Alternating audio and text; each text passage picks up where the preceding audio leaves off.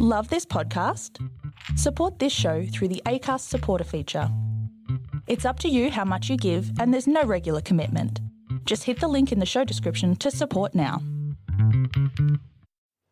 Johnny Carson once interviewed Betty Davis and asked if she had any advice for young starlets wanting to get ahead in Hollywood. She suggested take Fountain. Fountain Avenue runs parallel to Santa Monica and Sunset Boulevards in Hollywood and is often used to avoid the heavier traffic. And isn't that what we're all after? A smooth run, no hold-ups, not only in traffic but also in life. How do people handle those hold-ups, the rejections? How do they create a life in the entertainment capital of the world? How do they identify and express their uniqueness in a place where hundreds of thousands are hoping to do the same? Welcome to Take Fountain. Compelling stories from passionate people who've made it, are making it, in Hollywood. Writers, comedians, actors, filmmakers. I'll talk to anyone with a story to tell. Welcome to Take Fountain, a podcast of passionate people working on their dreams. Compelling stories from Hollywood. Your host, Ella James. And welcome to Take Fountain. This is my first time on this platform doing it so we can actually, well, I can see my own face, you can see my face, and you can see the beautiful face of my guest today, Marie Johnson. Marie, thank you so much. Disclaimer, Marie is a friend of mine. She's such a star, and I wanted her to be the first on this platform. So welcome, my darling. Are you well? I'm so happy to be your first, and I'm well, thank you, yes. Maria is coming to us all the way from the East Coast. I'm on the West Coast of the United States. Mm-hmm. And I suppose we should start. Are you in New York at the moment, or are you outside New York? I'm on the Upper West Side of Manhattan. Fantastic. Very nice. What's it like in New York at the moment, considering all the lockdown restrictions and goodness knows what? Have you got those? Because we've got them. Yes, today Cuomo just brought in that where indoor dining has gone. So right. I haven't got the details, so I can't give you this. No, that's okay. That's okay. What's it been like since February, March for you? What's the whole experience been? Last year, I mean, a roller coaster. And one epic roller coaster, from the shutdown back in March and Broadway shutting down, and then, a few days later discovering that I had COVID and my family all got COVID. So, yeah. But it was fun. At the time, it was bizarre because, it was like, no, we haven't got this is not it, is it? This is it. We had the classic symptoms, the temperatures, the body aches and pains, and the massive headache with it. But it went through us very quickly and in a couple of days. So within the week, we were fine. But it was an interesting, and we couldn't get tested at the time. So it was very chaotic in the city in the sense of the hospitals, the chaos. We were all shut away in our homes, I guess, just trying to make sense of it all. And, coming through that, and then summer, things lifted. And now I feel like, now it's all over America. So dealing with that and, but I don't know. What do? You just have to get on with it. You just do. I mean, we've got in LA, we had 33,000 cases the other day in California. Wow. And then we had 8,000 cases in LA in one day. Mm-hmm. And then hospital availability dropped to below 15%, which means basically you can't get to a hospital. Wow. And so then they said, worst lockdown ever. You are prohibited from leaving your home unless you want to go somewhere. Like it was really weird. It was like restaurants are open for pickup and drive-through.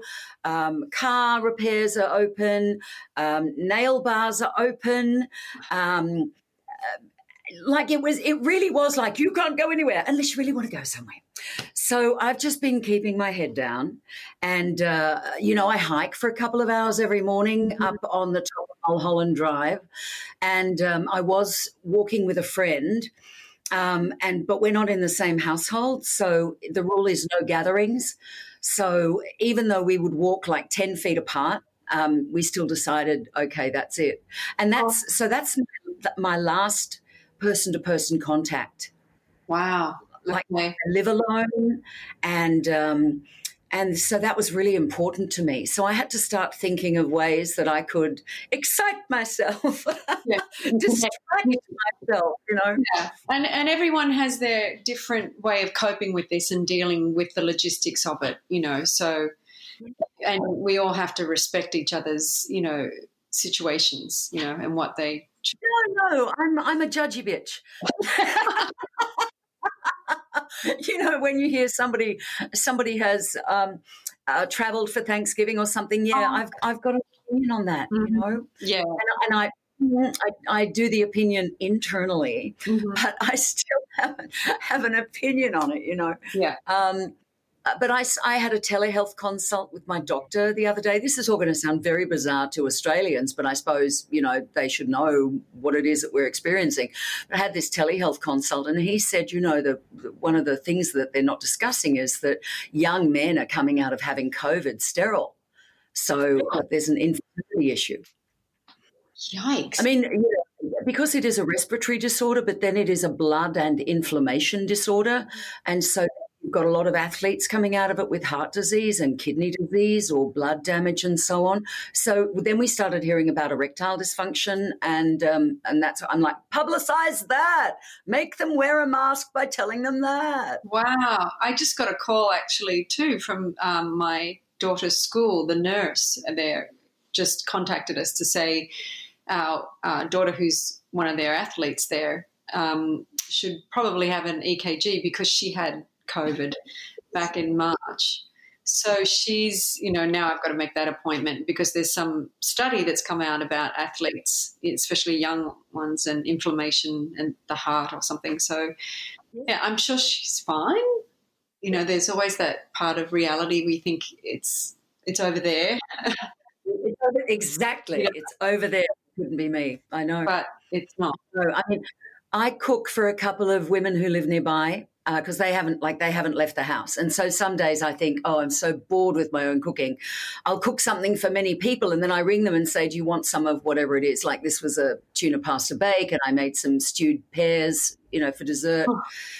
And, but still I'm masked up, gloved up, I wash the plates before I put the meal on them, and then I glove up before I put them on, and the foil and goodness knows what, because the last thing I want to do is to be giving it to these women, Right. But as you say, you find your own way. I hope she's okay. But as you say, yeah, sure she's fine.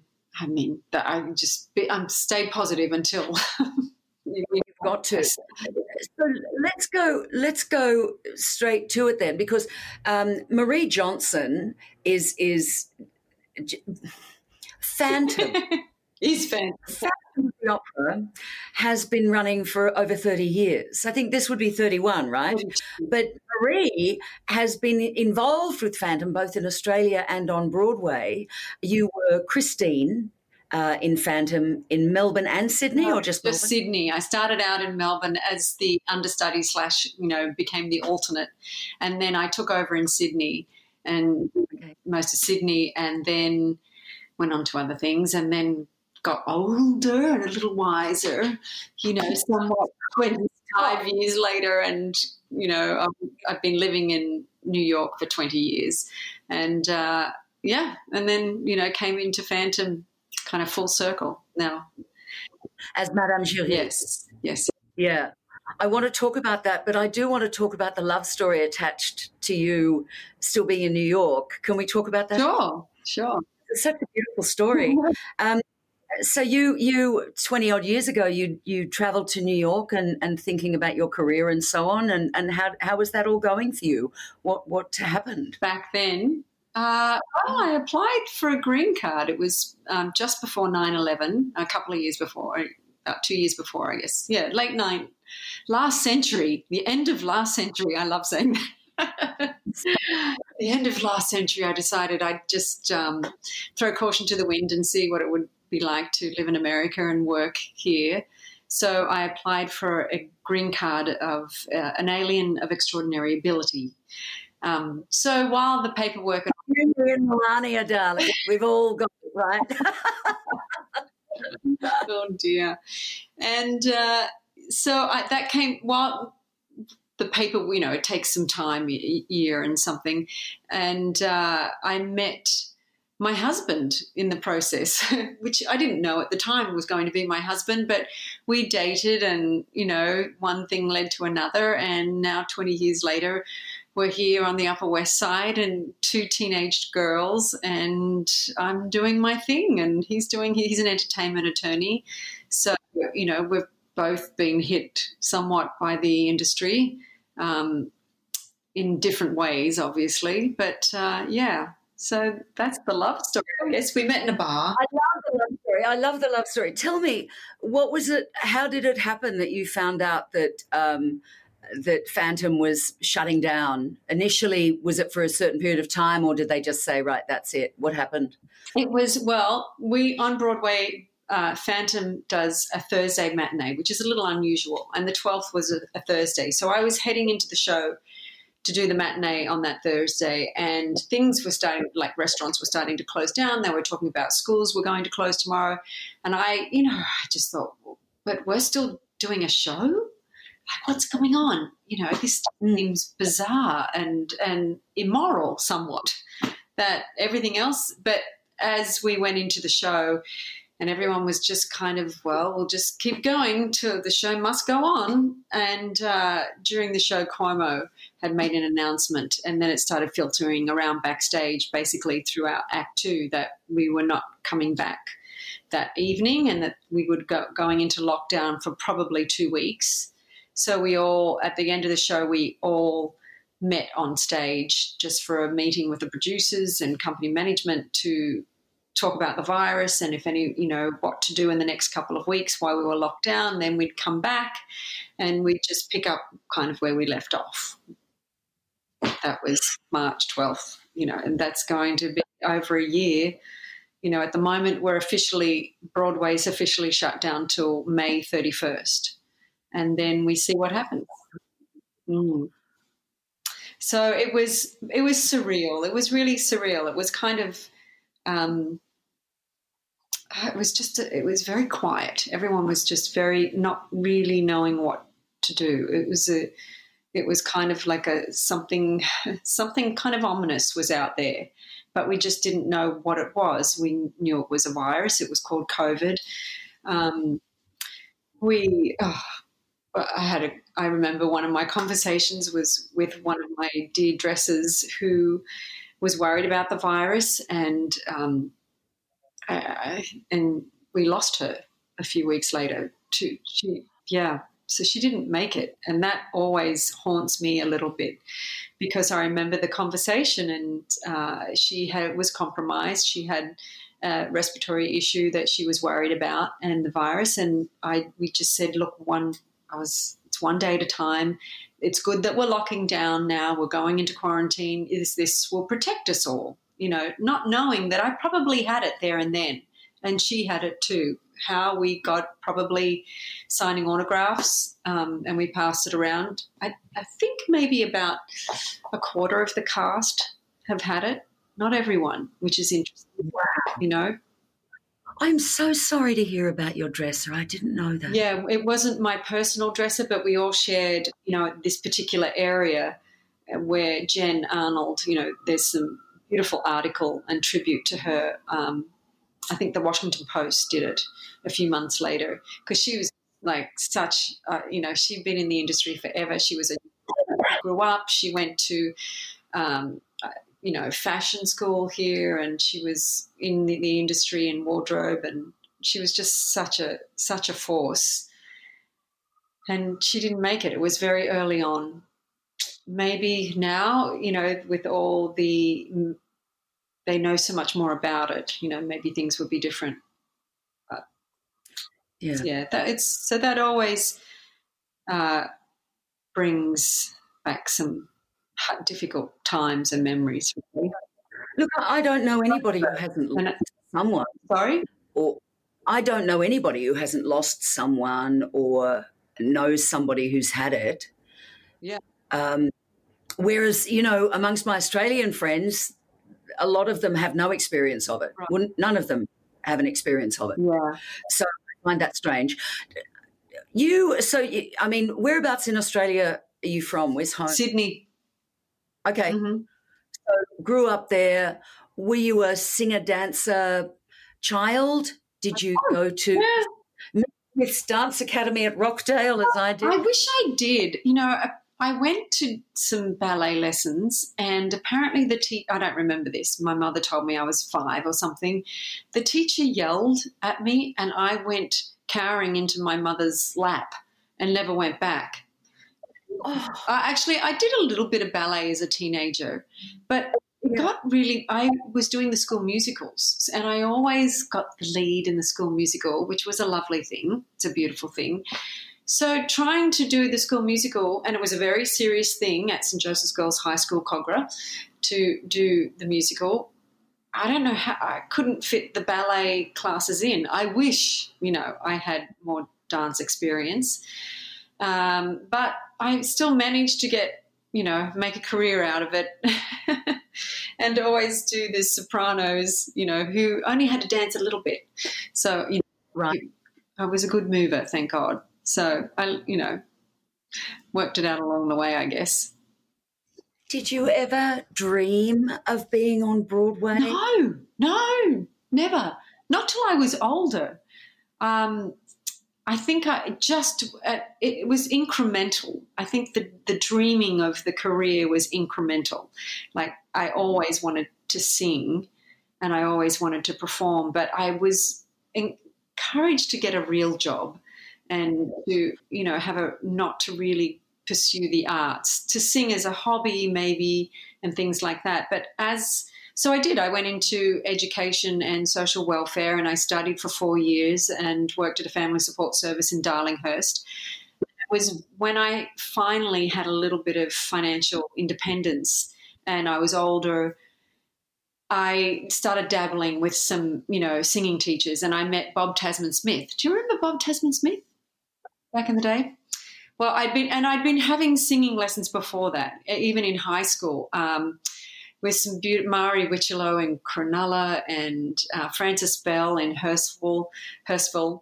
So I did the AMEB Music Examinations Board. So I sang classically and did music theory, and I did all my exams. But I never told anyone about it because I was a sweet soprano and it just wasn't cool. You know, I went to school then at Sutherland and everyone was at the beach, and I didn't tell anyone I really sang. That was like puberty blues years, Right. really, So I changed schools. I did the school musical up until year 10, and then for 11 and 12, where I was trying to fit in with a new school in Sutherland, I didn't really tell any. I did the school play, but there was no musical then. So it was an interesting time, but yeah. So, and Bob. I love that, though. What was your first professional role? Les Miserables. I was a swing and Cosette understudy.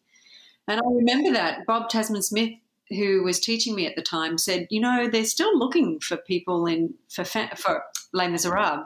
They were doing the cast change. The show had opened. It had been open for a year, and they had some cast changes.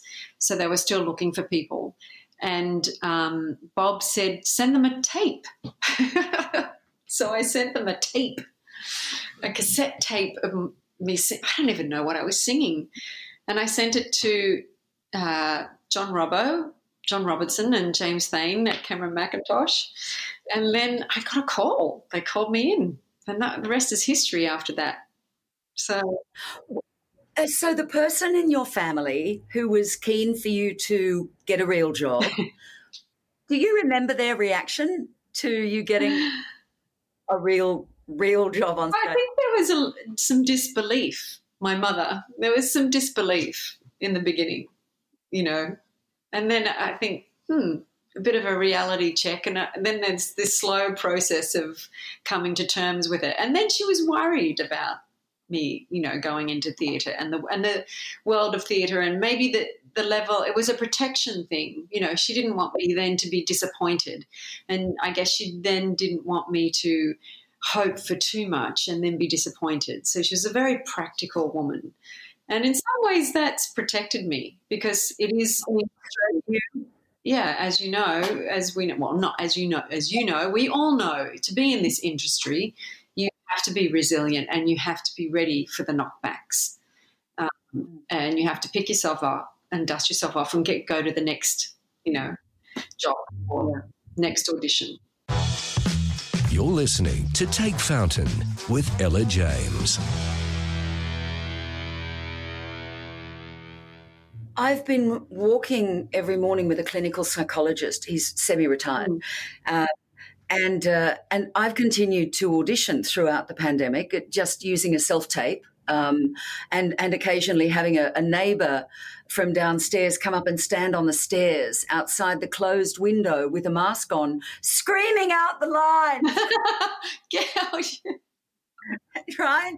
Until I worked out that I could get somebody via Skype on my phone to be next to my camera under the light, crazy, crazy stuff. But, so I would say, I've got an audition this afternoon. And the next day he would say, how did it go? And I'd say, it was really good. And then a week later he'd say, so did you get it? And I'd go, I don't know. And he'd go, well, what do you mean? Don't they tell you if you didn't get it? And I went, no. And he said, how do you live like that? So, of course, knowing me these 9 months, when I've gone, oh, my God, I've got this audition for this big, and he's gone, so how did it go? And I go, great. Did you get it? I don't know. And he said, how do you live with that? I said, because doing the audition is doing the work. It's part of the work. It's not the preparation for the real work. It is the work, right? Mm-hmm. As you know. And the other thing is, how does one define success? If one defines success as only getting the big role, then we're always going to be disappointed. That's like a doctor saying, unless I'm the world's leading neurosurgeon, I'm not going. We did a woofer. That's my dog, Banjo, for all the Australians. Hello, darling. Hello, Banjo. Now that's enough. Banjo. So, but you know what I mean? Like, if you only have that define success, you're never going to be happy, right? Right, exactly. Sorry, just, tell a joke. Okay, you want to throw a ball, like a long way? That was just, this is where we shall dance. And I will tell you about my show, Unmistakably Ella, that is now streaming on showcatcher.com. Showcatcher. I'm talking about myself. You can shush. I'm talking about my show. Oh, good. Understanding Ella. But you couldn't see in LA, but you can see it now because it's streaming on Showcatcher. I know, and I'm going to do that. I've got it on my list. I'm waiting for that moment where I can sit down and just focus and relax and have a glass of wine and watch you. It finishes on Boxing Day, which for Americans just is December 26th. But I'm hoping to extend it. So that would be nice. But it's a lot about my mother. I mean, she refused. I know. I feel like I'm going to watch it and kind of relate to some of that. Oh, yeah, because she was, I could never, as soon as I arrived at a new school, which was a lot, we changed a lot of schools, it was like, oh, my gosh, you have to be in our show, which is how I wound up as Judas in Jesus Christ Superstar, although it was a co-ed school, but I was the one with the deepest voice. Actually, it was Good Guy of Us. And then I got asked to be in a lot of other shows, but Mum always said, no, you can't be, because I can't interrupt my work to come and pick you up for rehearsals and so on. And my stepfather certainly wasn't going to disrupt his retirement to do that. So not that I'm bitter. But it was actually later in life, and my mother had been put into a nursing home, and I got a job doing a rehearsed reading for a thing called Talking to Terrorists, and it was my producer at SBS who said, I'm doing this play and I want you to have a couple of roles in it. And I said, oh, I'm not an actor. And she said, I think you are. And she was RADA trained, like she was the real deal. So I did it. And it was like, oh, oh, this is what breathing feels like. And Mum, as she was dying, said, I never should have stood in your way. You should have been doing this your whole life. But having said that, I have no regrets, because the things that you learn, like I was a journalist and a voice actor and I ran a legal business, and, you know, all of those things you learn from that then inform your acting anyway. But the fact that, I mean, would I have loved to have gone to like a performing arts high school, or to study drama at a tertiary level, or do, you know, dancing and singing? Oh, God, I mean, can you imagine? I know. But this is life. But there wasn't that many opportunities, really, too, when you think about schools and studying acting or singing back in the last century in Australia. There was neither. So many more options. Yeah, but that was kind of it. That was it. And they would never take you straight from school. No. Like, they insisted that you had some kind of life. Yeah. So it's, you know, here in America, there's so many more opportunities for that, you know. Doing that. As I have, yeah. I mean, I have dialect coaches. I have an audition coach. I have an acting coach. You know, there are all of these people that stand with you. I mean, you were saying to me you had a singing lesson today. Yeah. You know, of course, one of Australia and Broadway's finest sopranos is going to have a singing teacher. Because, you know, this just doesn't happen. Well, and there's 4 of us in the class, which is great. You know, it's like a group therapy singing class, because we're all around the same level of experience and we all feed off each other. And, you know, I don't feel I need the extensive lessons that I used to have. You know, I'm much more, I guess, experienced and new. I know my voice more now that I'm older and wiser. But it's really good to be held accountable and to check in with a few things about your technique. You know, you always have to, you know, refresh things and reinvent yourself. So, yeah. Mm-hmm. Well, I think during the pandemic, I've been studying meditation with Locke Kelly and Eckhart Tolle. And one of the things that drives their lessons, particularly with Locke, is curiosity. And I think I see around me in my cohort a lack of curiosity, like a belief of I've got to this level, this is what I know, this is all I need to know. Not to be unkind, they're doing fabulously well, but I feel like a teenager. I mean, also because I started this late, but also I want to keep learning. And also, do you find the older you get, the more it doesn't bother you that you don't know stuff? Like being vulnerable and admitting that you don't know things is okay? Absolutely. Yeah.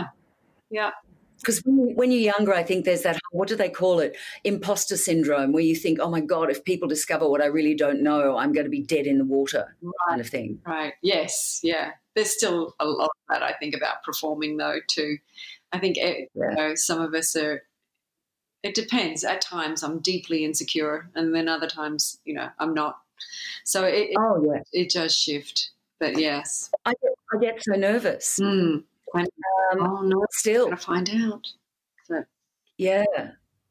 And just that breathing that I have to do just to center myself. Right. And I find when I'm performing, my legs physically shake. And it's not a question of me thinking, I wonder if people can see that. When I was doing the show live for the 17 weeks, even, you know, in week 16, week 15, week 17, I'd still be there and the people in the front row would be like, oh, look, Daphne, her legs are shaking. Oh, no.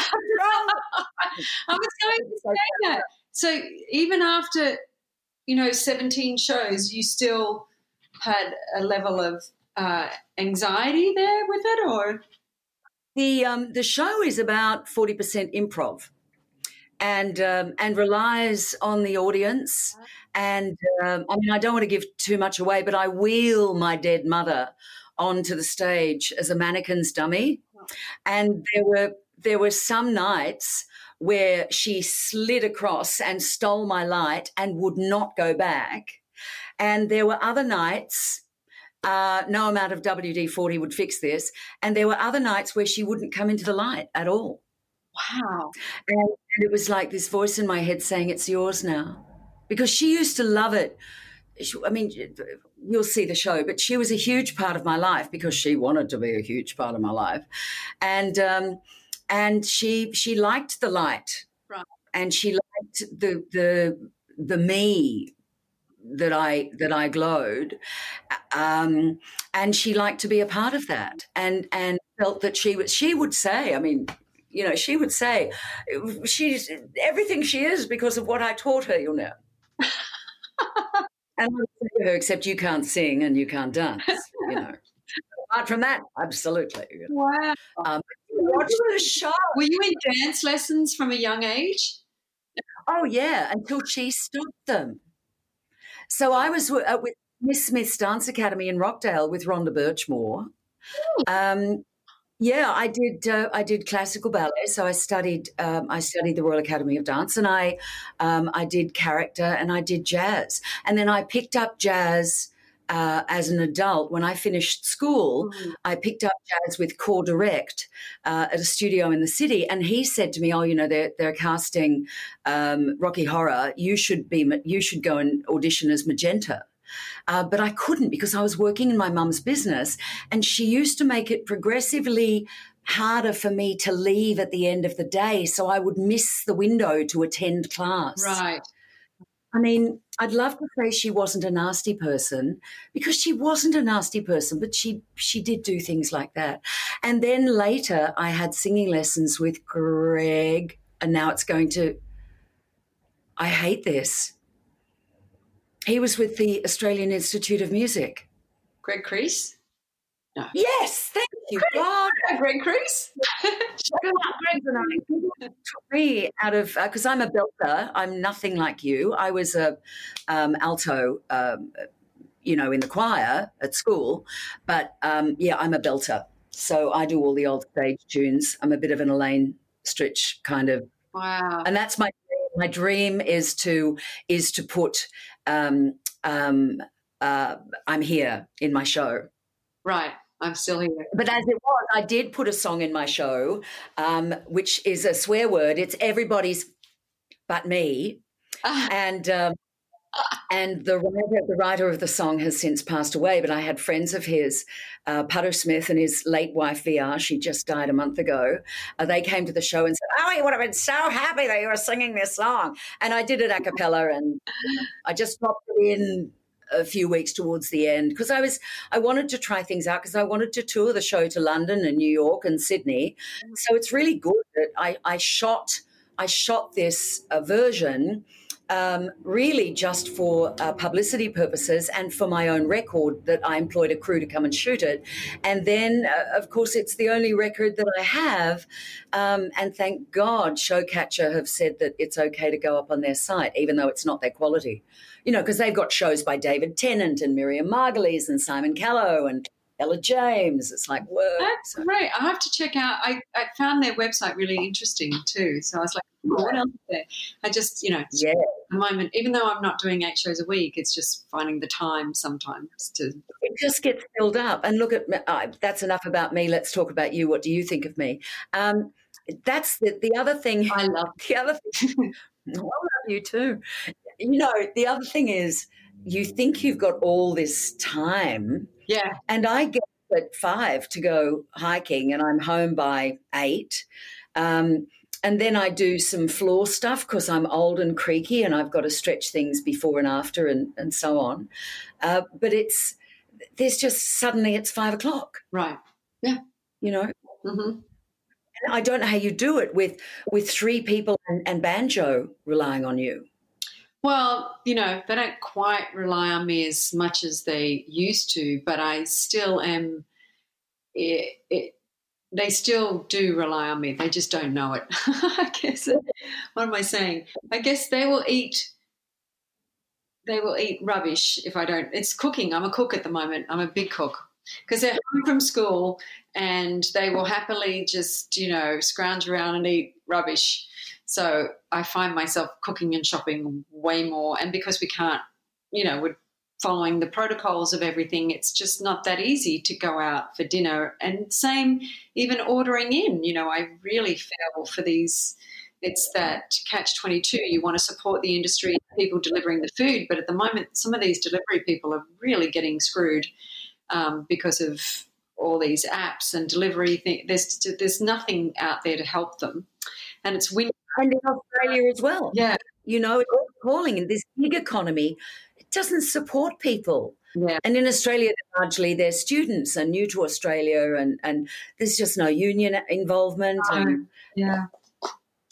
But anyway, you should go and cook now. This has been absolutely wonderful. We could talk for hours. Thank you so much for coming on the show. Go and let Banjo out of the cupboard. No, he's out now. He's good. I'm in the bedroom. Okay, my love. Well, you look fantastic, and it's lovely to see you and speak to you, and thank you for being on Take Fountain. My pleasure. Can't wait to see you on stage again. You too. Okay. Bye-bye, darling. You've been listening to Take Fountain with Ella James. For more, like us on Facebook and follow us on Twitter. You can subscribe to the podcast at your favourite podcasting app. This has been another quality podcast production from Bytes.com.